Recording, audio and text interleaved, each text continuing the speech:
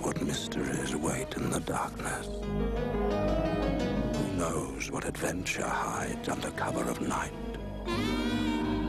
Who knows what power lies beneath the mind? Who knows what terrors prowl in the underworld? I do what I do to fight the evil inside me, but a part of it is still there, waiting. Who knows what evil lurks in the hearts of men? I know.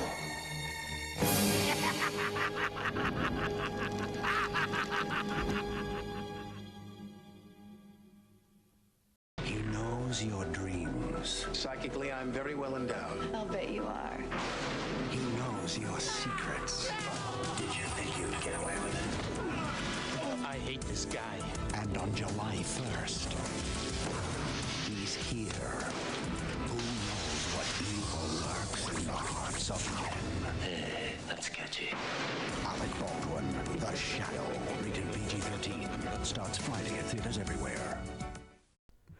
Hey now everybody, welcome to a special episode of the Movie Mavericks podcast. I'm Trevor Anderson.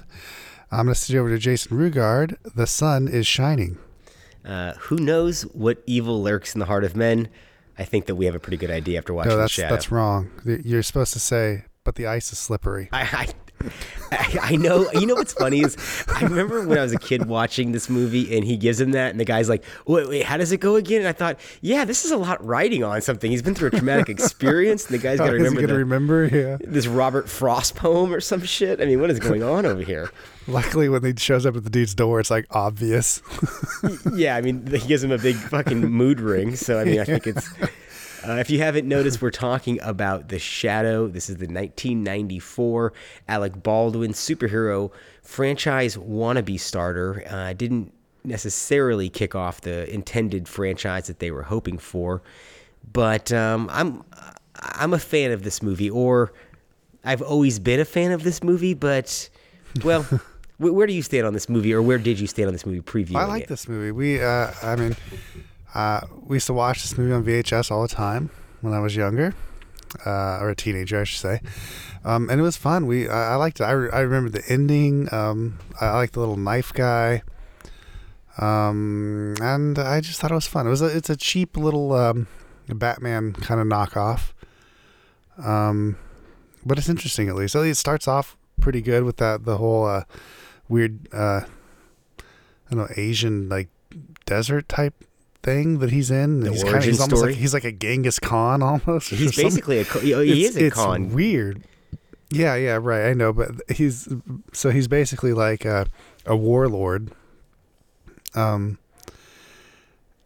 so he's like a bad guy, gets turned good or whatever. I don't know. It's a weird movie, but it's a lot of fun. Reminds me of like Dick Tracy and Batman. Like I say, it fits in with all those kind of older superheroes. Yeah, that late 80s, early 90s rush to capitalize on the success of Batman. And here, and the Phantom, any of that pulp stuff that they were trying to do as well. Yeah, and this premiered... Rocketeer. With this gate got a prime July 1st, July 4th weekend, 1994 release date, and it opened in the second position behind Lion King, and also behind... It barely beat Speed, actually, which was in its fourth weekend, which is kind of impressive. It showed what a hit Speed was. But this was a movie that I wanted to see as a kid, but I didn't get a chance to catch it in theaters. I caught this as a Blockbuster rental, and I gotta say that I found it dull when I was younger. I fell asleep the first time I watched this movie. It wasn't until I caught it on Laserdisc later and then DVD and really started appreciating the value of it that I came to it. But I always want to rewatch this movie, and then I start watching this movie and I realize that there's no big action sequence in here outside of the opening and ending sequence. There's no Shadow doing shadow shit really in this movie. Well, you're wrong about that. There's this one wonderful moment where he rides on top of the guy out of the window. And do you remember his one liner? No, what was it? Which is, next time you can be on top. And he lands with the guy. It's the only like one liner in the whole fucking movie, and I just think that's the weirdest shit, man. This movie's almost a superhero movie. I don't know. Well, in the way it's written by David Coep, who is a very talented writer, and this is not his best work in my opinion, but this is a strange situation where Lamont Cranston, the Bruce Wayne alter ego, if you will, is actually more competent than the bumbling Shadow, who doesn't seem very proficient at what he's doing because he seems to be getting his ass kicked a lot, and he winds up in this water tank, and he doesn't seem very good at being the Shadow. It's almost like he's year one Shadow. It's like he didn't finish his training. Like, I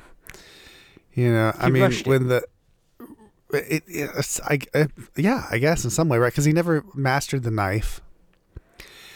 And so, it just seems like he's not as good as the challenger, right? The main bad guy that shows up obviously is better than him. But that's kind of, I don't know, that's not a bad dynamic to have. Like, the bad guy is better than the good guy, because then the good guy really has to work for it. Kind of makes it a little more exciting in that sense. But yeah, you're right, he's not very good as the Shadow, and he's constantly kind of putting himself back together in the back of that taxi cab, Isn't that weird? And did you find it odd that when Alec Baldwin, who's good in this movie, but when he does the face swap thing, or he has the Shadow prosthetics on, he kind of resembles his brother William Baldwin. Yeah, he does. It's kind of odd. He's a little bonier in the face. But I gotta say that this movie is a beautiful piece of artistic design, from the production design to set design to the costumes even, and everything just looks beautiful. As deserted as Dick Tracy looked in the streets and in the matte painting worlds that they had, this is full. I mean, you have movement in the entire frame. It's bustling with people. I think it's a hell of an achievement in a really sparse down visual style from director Russell Mulcahy, who did the Highlander movies, and most famously Highlander 2, one of our favorite guys for his commentary on that film. But I think that it's almost like it's an invisible touch here, right? It's a studio assignment. This doesn't feel like it necessarily was a labor of love for Macaulay, like there was maybe for Tim Burton. I don't know. I don't know. I agree with you on that sense, but it still has a lot of like that. The opening, it's not an opening scene, but when he revealed as the Shadow, right? When we actually get to the Shadow part, and there's that little sequence on the bridge. That looks really cool. I thought that was like really imaginative. The way that like the backdrop is and the bridge, and it seems very like Sin City before Sin City. Yeah. I'm talking about the Robert Rodriguez movie, of course. It's very like fake, very like I say, Dick Tracy looking, very pulpy, very fake, but it's a great atmosphere, stylized. Yeah. So I don't know. I've always loved the colors and the look of this movie. But you're right, it's very slow in the middle. The Penelope Ann Miller stuff and the Alec Baldwin stuff is weird to me. Like she's just weird in general. It's not that I don't like her, but she is weird, man. She's a weird person. She's like Sean Young. She has that vibe to me. But she's like mousy weird. Like she's just she's an odd person. I think so. I don't really understand that, but then again, I like the idea that like she could read like his mind and he couldn't like get into hers and stuff. And this cast is fantastic in this. I mean, Alec Baldwin, I mentioned Penelope Ann Miller, but you had Peter Boyle as the taxi driver. And Ian McKellen is Penelope Ann Miller's father, the doctor. Tim Curry is playing this mad scientist. Jonathan Winters is in this. It's been so long since I've seen Jonathan Winters. I mean, John Lone is the villain. John Lone is the Genghis Khan guy. Yeah, I mean, it's almost like every scene there's another person popping up, and that's kind of the fun James of the picture. Hong is in this. Yep, he is at the very beginning there. It's got a hell of a casting. Director, I love Peter Boyle as his Alfred, if you will, the guy driving him around in that taxi cab, and the way that they communicate with the tubes through the city, that kind of stuff. I love that kind of stuff. That was cool. Yeah, that's a nice touch. But I just wonder how that's a lot of work.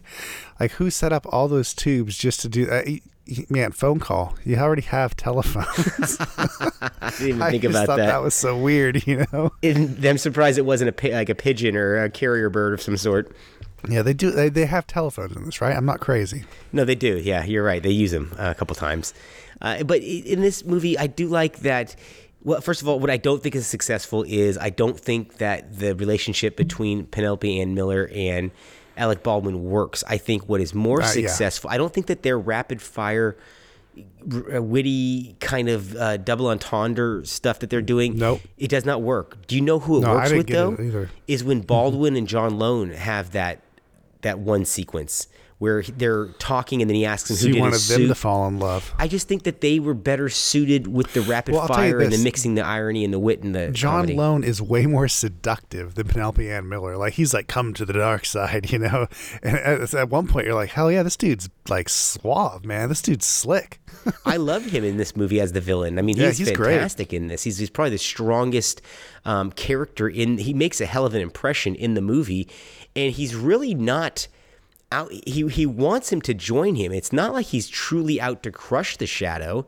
He just wants to go on this rampage, and he wants his old buddy to join him, and he can't believe that he would not be interested in this opportunity. I mean, when he arrives at the museum, all of that works splendidly. But right after that, this movie just hits a dull spot for almost 45 minutes.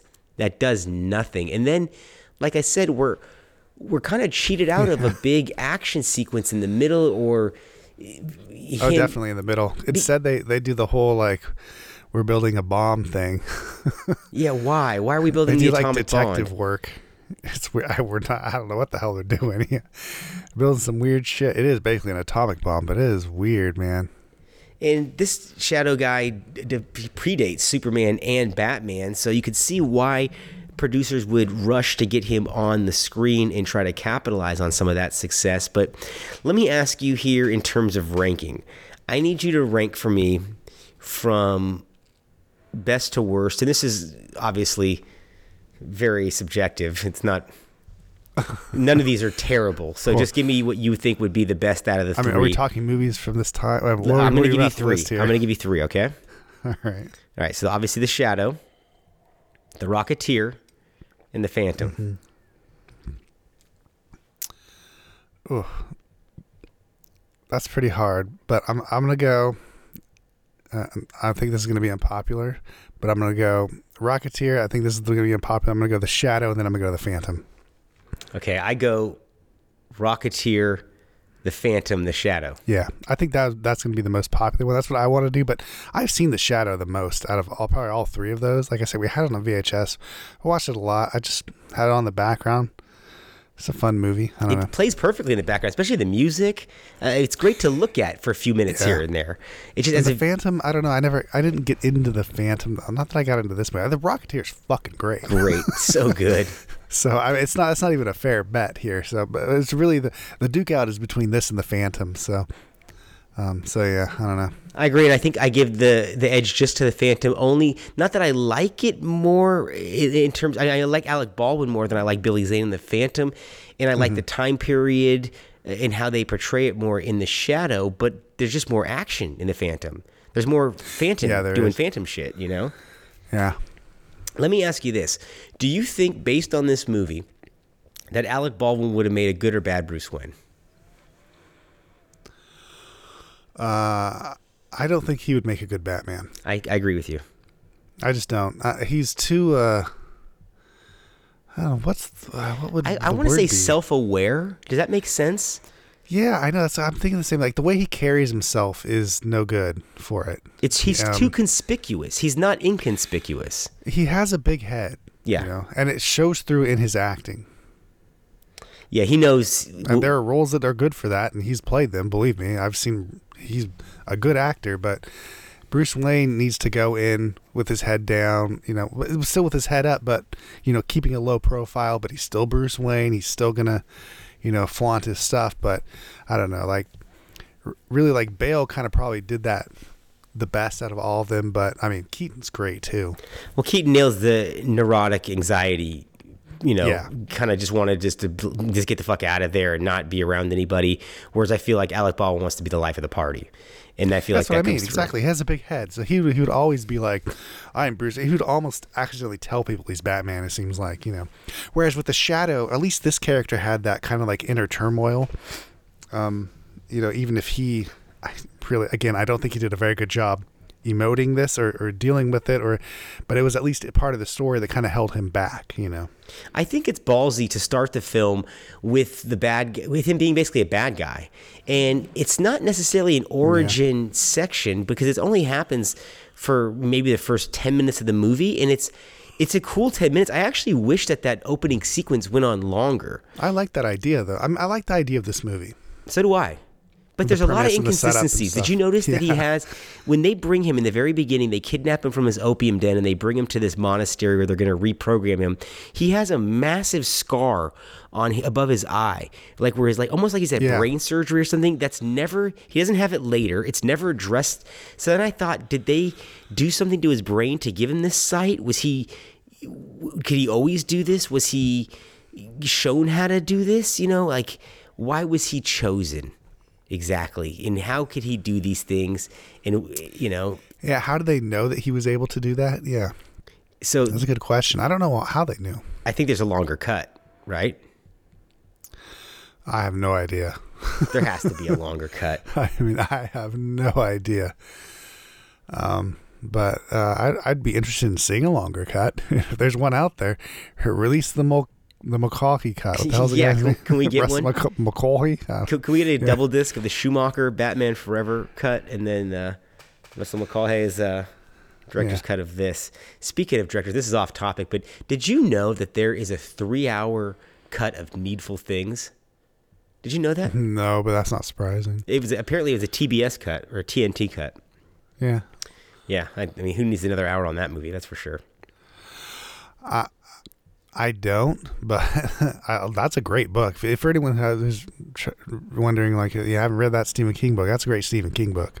It is a good book. He nails small town people pretty well in that book, and small town life. It's just a great book. Everything's interesting in it, even as the guy's kind of discovering this dude's the devil and shit, and all these magical weird things are happening. It's just it's a fun book. And a mediocre movie, as far as I've got. And a mediocre movie. They should remake that. This should make it better, but I don't know. Should they remake The Shadow? I kind of think they should. Didn't they? Weren't they going to at some point? Did they? I don't think they did. I've never heard of another Shadow. It seems movie. The spirit was kind of close to when they did that. Oh, Lord. But that was... No. In terms of visual aesthetic, it seemed like what they were trying to go with. You know what I think if they redid this, what they should do it is in the style of something like Sky Captain.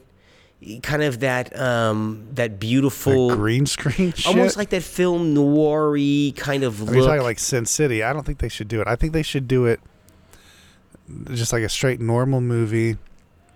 Actually, I think they should do it like a Batman movie, like Dick Tracy, big with real sets, at least the bottom. Martin Scorsese should direct The Shadow. That's what I'm trying to say. It should be a 3.5 hour opus. Apple, come on. Oh, wow. I mean, this is... got it. Can we get Kilmer to play the Shadow? He doesn't even have to talk. We can just use his voiceover and everything. God. Could be his big return to screen. And really, we were talking about the Bruce Wayne connection here, and Baldwin is definitely more Kilmer than Keaton, as far as I'm concerned, with the two. Yeah. But at least, Kilmer is at least still subdued. I feel like Alec Baldwin's just not subdued at all. I don't know. Now, Sam Raimi was originally attached to this property. Did you do any reading about how he came and left this? No, just that they had no interest. This was a movie, I guess, that they had a hard time nailing, at least the studio, for whatever I don't know what the hell they were looking for exactly. I guess this was it. So I don't know what the Sam Raimi stuff was, but it would have been a lot more interesting than this, that's for sure. Would have been more dynamic. Tell you that much. Well, the original incarnation was going to be Robert Zemeckis back in '84, and then he left the project to focus on Back to the Future. And then Sam Raimi steps in and can't get his version off the ground, eventually ditches the project, and then does Darkman, which you can see the obvious similarity in terms of the costume even, right? Oh, yeah, for Darkman, for sure, yeah, 100%. But I don't know. I mean, Raimi would be a little too... I don't know. Obviously, he did Spider-Man, toned it way back from what would normally be, Raimi's zaniness. So I don't know. Would that have fit with the Shadow? I guess kind of it would have. Spider-Man 2 has more of that Raimi zaniness. I mean, by far. The Doc Ock operation scene is classic Raimi in a lot of ways. But do you think that with him stepping aside from this, that it was, do you think it would have had a better chance of being a franchise is what I'm trying to ask here ultimately? Because I don't think his involvement would have made it any better or worse. Obviously became a franchise, but I mean, did it? Kind of. I don't know. If that was the fate of the Shadow franchise, was the same as the Darkman, then I don't know. Does it matter? I mean, in that era when MGM Universal or MCA Universal was doing all of those direct-to-DVD knockoffs, I'm sure they would have done a Shadow knockoff if it wasn't a period piece and they had to spend all that money, turning it into that. If it was modernized like Darkman, if it was set, in the modern times, it would have definitely been spun off. I mean, I guess. Yeah, I mean, here's the thing. These movies made the same amount of money, right, at the box office. Darkman and this. They made the same amount of money. So... I think hopes were way higher for this, though, in that it was a prime summer release date. Well, Darkman was like a tenth of the price, right? Yeah. Well, not a tenth, but it was less than half, for damn sure. Like, also original they made that property. movie for super cheap. And this was expensive. This, barely broke even. Budget to box office dollars, obviously didn't really break even at the end of the day. But so Darkman made money. This did not make money, but they made the same amount of box office. So they sold the same amount of tickets. So I would say no. I don't think Sam Raimi could have saved this movie. Not unless they made it for, $10 million. This was always, I always wonder why this wasn't a bigger hit at the box office, because it has, even the trailers, we heard of it a little bit at the beginning of this episode, they're compelling trailers. I mean, they play well, but I don't think people knew who the fuck the Shadow, I didn't know who the Shadow was. Oh, for sure. They didn't know. And it was also, as you said, this is really slow in the middle. Yeah, it really is. It's meant for home video. That should be the fun time, and it's not. Like, they do a good job setting up the city, as we've already said. The visuals are great. I enjoy like the pneumatic things, as you said, where they send the notes it goes through the city and stuff. All that stuff's great, and that's all a wonderful setup and great world building that happens here. But then it just stops, and then he's just having dinner with Jonathan Winters several times, and Penelope Ann Miller is kind of like, wandering in like, I think things and I can read his mind. Oh no! He's like, why am I so attracted to her? That's the fucking middle of this movie. No, this is how it's ridiculous. Scene-wise, it's got that beautiful opening action sequence. Then he goes to the nightclub to meet his uncle for dinner. Then he leaves that to go have dinner with this girl. Then he leaves that to go pass out with a cocktail in his hand. And it's like, this guy it's just fucking eating and drinking. That's all I've watched the last 25 minutes. It's when you realize what you're really watching and where the story is taking you, it's very little that they're giving you here. And the world seems so ripe, and the idea, I love when they're doing the building that can't be seen by the normal person, even though they act like if you couldn't walk into it still. I guess physical matter doesn't exist because the mind's eye can't see it. Well, I don't understand how he didn't realize that right at the beginning. Yeah, that's a strange plot hole that they never address. Isn't that weird that he doesn't realize that until he showed it? It's like, dude, like I knew that. Everyone should know that because the movie set that the fuck up. But I do love that effect and that idea that it's there in plain sight. No one can see it. I mean, it's Matrixy before the Matrix, if you will.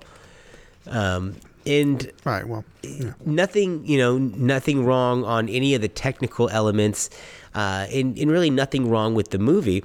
Just for me, a bit of a letdown to go back and watch this, particularly because I had the action figures when I was a kid. I remember when these things came out. These were like cheap action figures. I got these as a gift for some fucking reason. I don't remember how or why, but I ended up with like the Shadow who draws. Remember the guy who like you don't need to know. The Shadow knows. All right. I wonder if they're still around somewhere. Also, there was supposed to be a Super Nintendo game. I was going to say the Super Nintendo game. It never happened. I don't it was done. I think you can probably get it. There were toys for this also that had nothing to do with the movies. There was like Shadow Ninja for some reason. There was like a ninja. I kind of remember that. Do you recall that? He had like a car that he was chasing people in and shit. Yeah.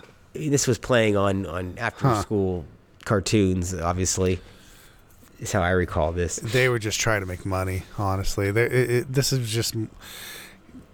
just Hollywood loves trends, right? That's why this movie exists. That's why a lot of movies exist. This is the superhero era before post Batman, pre Spider-Man. Yeah, whatever they can make. Yeah. I mean, that was a weird era. They were throwing everything against the wall. Not as successful. I mean, where does Blank Man rank on your list of superhero movies? Right around, I don't know. Blank Man. It's been forever. I have to watch that now. I haven't seen that in years either. I know. I'm going to have to watch that now. I was thinking of like Orgasmo. Oh, yeah. Same kind of idea. But I mean, even so, it's just another superhero thing that they threw against the wall before.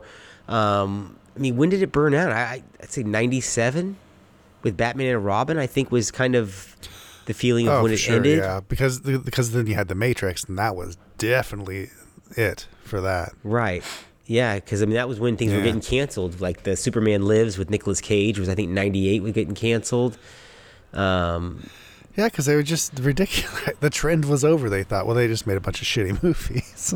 Yeah, they just had to. They ended their own trend. Yeah, yeah, it was the Marvel and old school radio trend. I mean, I don't know, because you still had Blade right throughout all that time. That's true. That's 98. So you always had, and you had X-Men. So you had movies, comic book movies throughout that time, but they weren't front and center not that they weren't, you know what I mean, like as a trend they weren't front and center. It was The Matrix. Yeah, it was that they shit weren't was front and cultural center. Moments any longer. No, they kind of were, but yeah, not in the same way. I don't know how to explain that. That's kind of weird. You had to fucking be there. I know exactly what you're talking about. You really did, yeah. I know. It's like trying to explain what Batmania was to somebody who didn't live through the summer of '89 and see that Bat logo on everything, including cereal. Yeah, and but hats. it wasn't like that at all, you know. But I mean, that's kind of, I guess, what we're trying to say here is that that was like, holy shit, man. Nothing even came that close score to hitting and that Batman thing. Oh my god. I think maybe the closest thing after that was Dick Tracy. Maybe. I don't even think so. I mean, nah. Yeah, it's probably Batman Returns was the next closest thing, to be honest. I mean, not unless you're talking about like just straight, like Teenage Mutant Ninja Turtles or like He-Man or something would be what I would think, if we're talking like a certain age groups and stuff, would be as big as Batman. But even then, like, I don't know, man, that Batman shit was big, even for me, like, personally, you know. Oh, like, yeah. I mean, I remember the commercials, just thinking, fuck yeah. And like the Batwing was badass, and the Batmobiles, everything was just unbelievable. And just to bring it back to the Shadow had none of that. Nothing marketable. He just had the Shadow nose, which is something we used to say at my house all the time because it's fucking stupid. Who knows? He had the Shadow that nose. Bizarre cackle as well, which makes him sound like the Joker, if anything. I don't know. Yeah, I didn't like his. You mentioned the prosthetics and stuff. Like he wears like this handkerchief thing over him. He looks like, it looks like Curly from City Slickers or something. It's weird. It's like a bandit type look, like a bank robber almost. Yeah, like a bandolero. He looks like a cowboy. It's weird. Not a favorite of that, and also when his face gets elongated like that, and they put on those prosthetics, he vaguely looks like a Dick Tracy villain. I know, that's why I keep saying the Dick Tracy thing, but doesn't that, now that you say that, and now that we've talked about it a little bit, doesn't that feel very Raimi-esque? Yeah, creature, people. I mean, the jaw elongating on Bruce talking Campbell. About the extension of this, on Army of right? Darkness, yeah. Think about that, yeah. Yeah, people's face doing weird things and losing their facial features and becoming like a acidy, LSD type version of themselves. It does feel like Sam Raimi now that you say that. And Raimi was involved in a lot of these Universal projects at that time, either behind the scene. I mean, like those Van Damme movies we talked about. We talked about him being executive producer on Time Cop. Yeah. It's very weird. And he was doing a lot of things with Hercules over there, that he was just so involved at Universal, but his output through Universal was not great. He didn't have that many movies he released through them, unless I'm totally goofing on this, but I can't think of anything outside of Darkman. What else did he release through Universal in that period? Spider-Man's Columbia. What am I thinking of? For Love of the Game was Universal. That's 99. Yeah, was The Gifts Universal? I thought that was Paramount. A Simple Plan was Paramount. Yeah, no, this is Paramount. Yeah, so I don't know what his output really was in that time period with him. It's strange how he got wrapped up in this. But overall, I'm a little down on the Shadow. Actually, having looked at this, I think that if I had left this on the shelf and I didn't pull this off and revisit this one, I think my memories of it might be a little fonder than it is now. How did you rewatch it this time? Did you get it off the shelf? What'd you do? No, I don't own this. I just watched it on YouTube. Oh. So I saw, the high def version of it, which it looked really nice. I have the Blu-ray, the Shout Factory Blu-ray. Oh, nice. It looks beautiful. It's got a nice presentation on the packaging. You can flip the cover to do this poster or that poster. But the special features are a little skimpy. I got to say, I mean, the behind-the-scenes making of is about a 20-minute documentary. I thought it would be a little bit more substantial. I mean, I bought it a couple years back, and I've been waiting for an opportunity to pull it out. This presented itself, and having done so, not only was I fairly disappointed at the movie, the fucking special features I thought were going to be a little bit better, too. Wow. And what's interesting is in the special features, everybody is praising the script. And I thought this might have been the weakest point of the fucking movie is the script. I mean, I disagree with that. I think the premise, the setup, who the character is and all that, I think the script is fine to a point. It's that middle part. Someone needed to say, hey, this isn't done, is what needed to happen.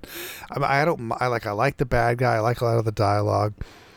I don't mind the bomb stuff, but it needs to be condensed, and there needs to be other things happening. Like, he needs to be doing more action when he tracks this stuff down, fighting more people, I don't know, something other than worrying about dating Penelope Ann Miller, and she needs to be recast. 100%, she needs to be recast. And I would probably be a lot happier with this movie. I'd be fine with that, because I like the premise. Like, I like the setup.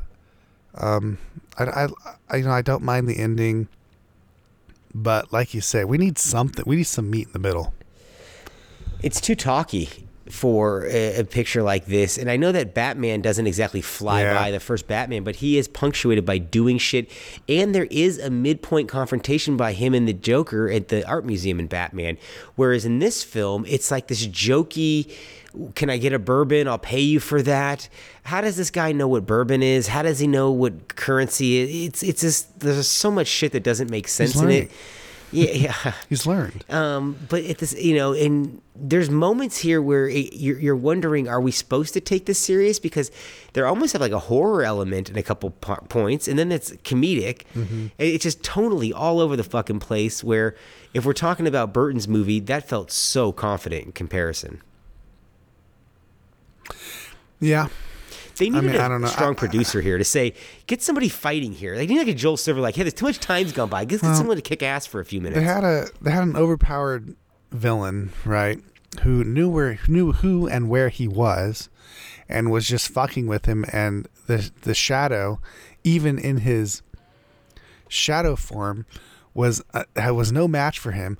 Was unable to take out the Tim Curry fucking guy. I know. When he was trapped in the Fumbling water thing. fuck. I mean, so they really kind of I don't know. They didn't really set him up to have a very interesting film, as far as that character goes. I don't know. Everything else I felt was pretty strong. Like I said, recast Penelope Miller. The bad guy is great. But why is the Shadow so weak? I need more Jonathan Winters as well. Can we beef up his role? I would love to have some more Jonathan Winters in this. I miss Jonathan Winters. I had no idea how much, but yes, I want more Jonathan Winters in all movies from the 90s. He should be in everything. Why wasn't he?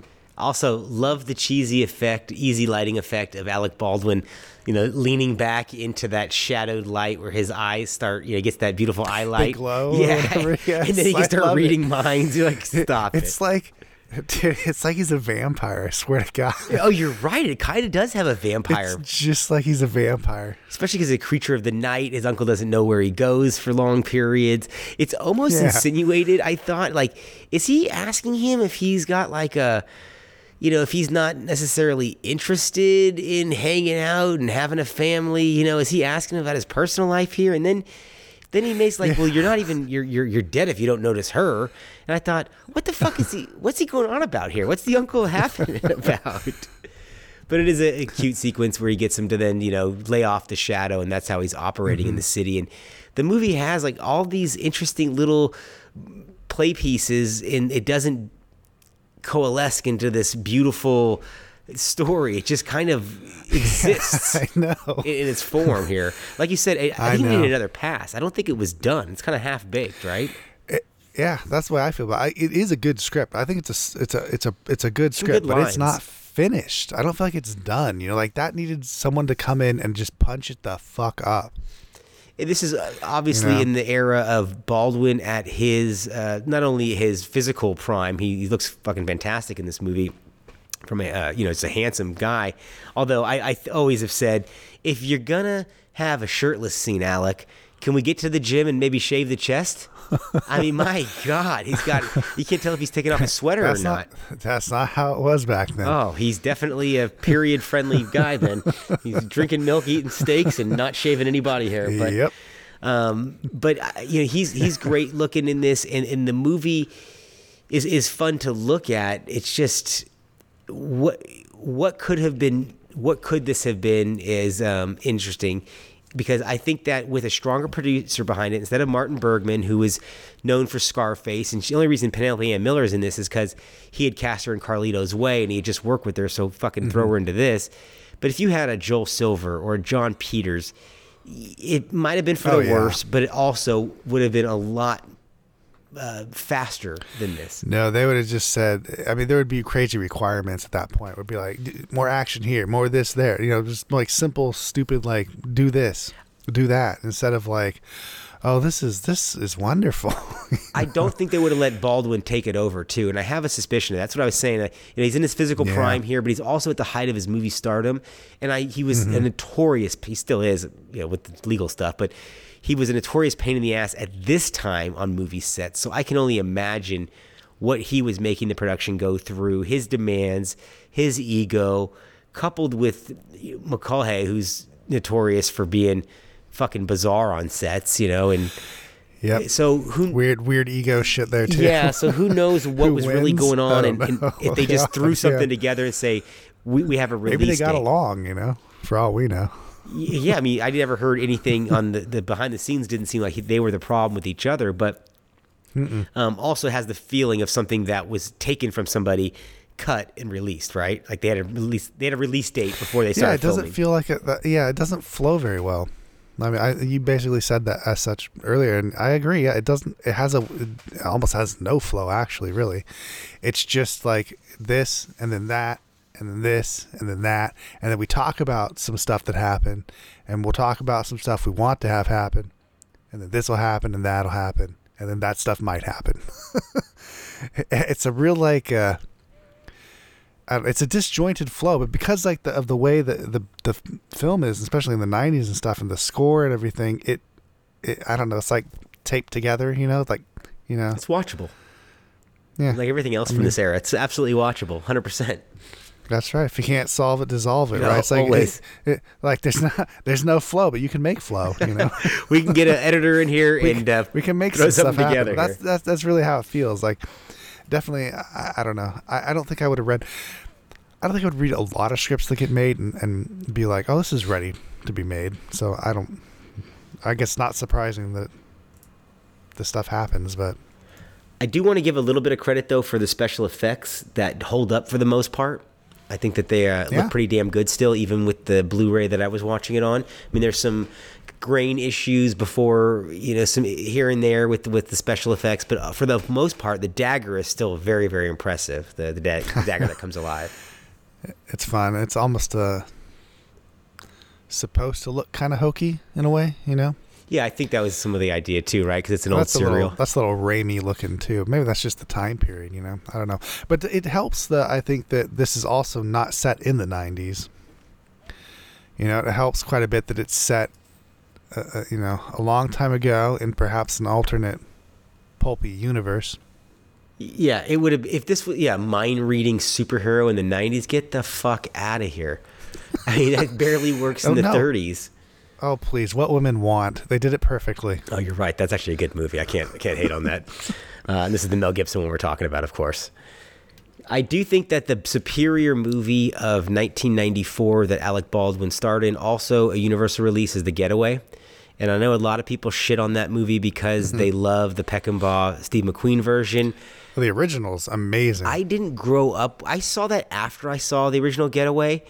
And when I saw The Getaway, it blew me away. It was so brutal and so unforgiving. Which one are we talking about? The Alec Baldwin, Kim Basinger one. Okay. And so then I went back years later when we were in school together, and I caught the Getaway, the Steve McQueen one on video, and I caught the plot points that he'd done. And I'm not the biggest McQueen fan, so I didn't love it as much. Although when he slaps Ally McGraw in that scene, he's beating the shit out of her, like really beating the shit out of his wife in that movie. That was something that that was eye opening. Or I don't know what the hell you would call that. That was shocking. But that movie, I mean, getting off a tangent on The Getaway, but that story has to me always been marred by that subplot in the newer version with Baldwin, with Michael Madsen and Jennifer Tilly. With the rape and the hostage and the dominant and the submissive person and all that stuff. So that always, to me, bogs down that story, whatever incarnation it is. But the whole concept of the girl who sleeps with the villain to get the guy out of prison, did she do it for him? Did she do it because she liked it? That's such a juicy concept. I love that. And so I've always been a big fan of that. And I've always thought, I wonder if The Getaway was the one that he really wanted to do, and he did this to get that bankrolled. One for them, one for me idea. I mean, maybe because the original was, even at the point of this remake, was looked back on fondly, and something that I saw before I saw the remake. But I don't know. I mean, that's, I think, considered art. Yeah. Like a real piece, like that's real film. Even at that time, anyways, it's still was, I think. And I don't know what it's considered today, but Baldwin was married to Basinger at this time. I think she would have been fantastic. I would rather have her in this movie. Yep, but it would have been. Just gonna say that too. It would have been too on the nose with the Batman comparison. I know it would have been. I mean, I almost said that earlier, but it's already too late, right, to cast her in this. And I think, like you said, Penelope Ann Miller has an edge here of I don't want to be bothered in this whole movie. She looks like she has weird energy, but yeah, you're right. She's like a mousy librarian, weird person who just doesn't seem like. She doesn't seem like she would fall in love with anyone. She doesn't have a sexual energy about it. No, she has none. She's asexual. She's weird. Yeah, I agree. A weird person. Or, I don't want to say a weird person. I don't know what she's like weird in real life. But on the screen, she has a weird presence, yes. Yeah, and I felt that way with the majority of the films I've seen her in. And even in Carlito's Way, I think that she does solid work, but I think that somebody else would have been better served in that role. Yeah, she's not. I mean, she's been in a ton of stuff. She's not a bad actress, but it's weird to have her in like the babe role of like, who would be what, like Madonna or like I usually say Basinger. Yeah, Sharon it's weird Stone. to have her in that role. I just think it is. Yeah, they could have done even a young Halle Berry who was in the Flintstones this year, when this movie came out, would have been fantastic. That would have actually been awesome. Yeah, she'd have been fantastic in that. I was thinking about that when I was watching this. I'm glad we went back and looked at this because, like I said, I needed a reason to justify that Blu-ray purchase that I made a couple years ago. So thank you for indulging me on this one. But it sounds like you actually enjoyed this one more than I did, and I suggested looking at this. Yeah, so there you go. Take that. There you go for that, right? And this continues our march through the films of 1994 as we are sitting here in 2024, the new year, and recording this. So that's going to be our retrospectives for the year. We're going to be looking at a slew of films from 30 years ago. Hard to believe that this was 30 years ago.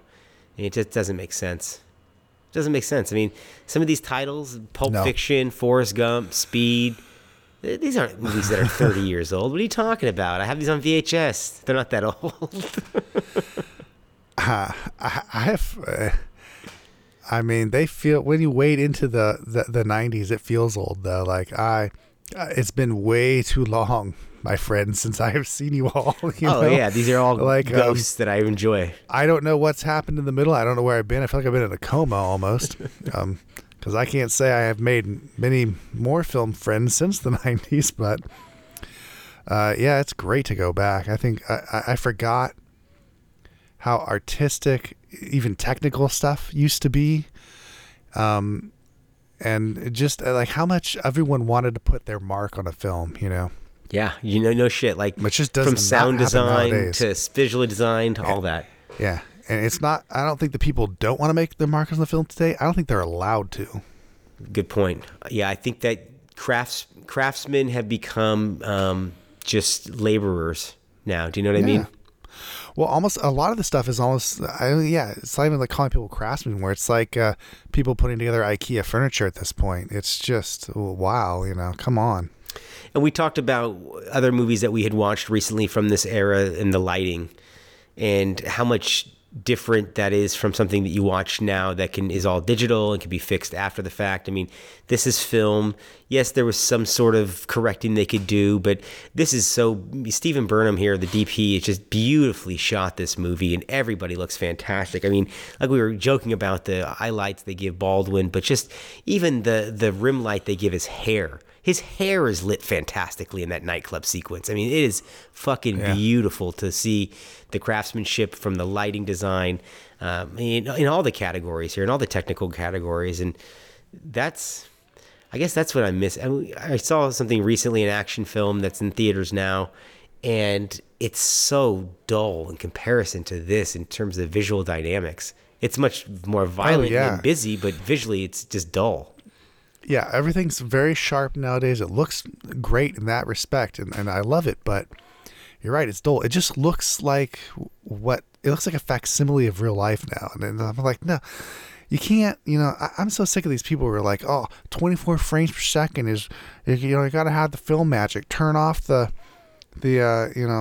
smooth compensation, smooth shit or whatever. And then you look at the movies they watch, and you're like, bro, really? Like, this looks like fucking the most amazing handy cam shot this fucking film. That's what it looks like. Digital is wonderful. It really is. It's fucking great. It can be perfect. So why don't you make it a little imperfect, I find that films of this era guided my eye and showed me where my attention was supposed to be on the screen. For sure. And now I don't know where I'm supposed to be looking half the time. Yeah, the staging is terrible nowadays. Framing, blocking, can be the whole thing. Interesting. Well, and they can fix so many things after the fact. Well, everything's shot like TV now. Or rather, I should say there's like a medium that's been found between TV and film, and everything's shot the same now. 100% correct on that. Yeah. And I don't like it. No, and things from this era, not to get, not to sound like the two guys in the Muppets that are on the cranky fucks that are screaming here. Well, too bad we are. Yeah, we were getting there. But, there was reason behind shots. I feel like there was a purpose of this is the information we're trying to convey in this shot. It wasn't just because we're trying to get the footage and cover it, and we'll figure it out later in the editing. which was what I think 90% of happens now. Oh, that's definitely what happens now. Yeah. That's going to end our Especially with rant, I digital. think, on fucking modern films versus fucking 90 films. Yeah. Here's a movie we don't particularly like, but it's much better than anything modern. I mean, I can't say anything modern, but a lot of the Lord. shit that I'm seeing, because just of the care and the level of thought put into I say it. anything, I just mean like, anything major motion picture. Yeah, anything I've seen on Netflix as of late, that's for That's sure. the majority of it. 10% of stuff's really great still, so can't hate it all. It is always fun, though, looking back on this, and we will, like I said, continue to look back on films from the year 1994. Speaking for Trevor Anderson, I am Jason Rugart, and we are the Movie Mavericks.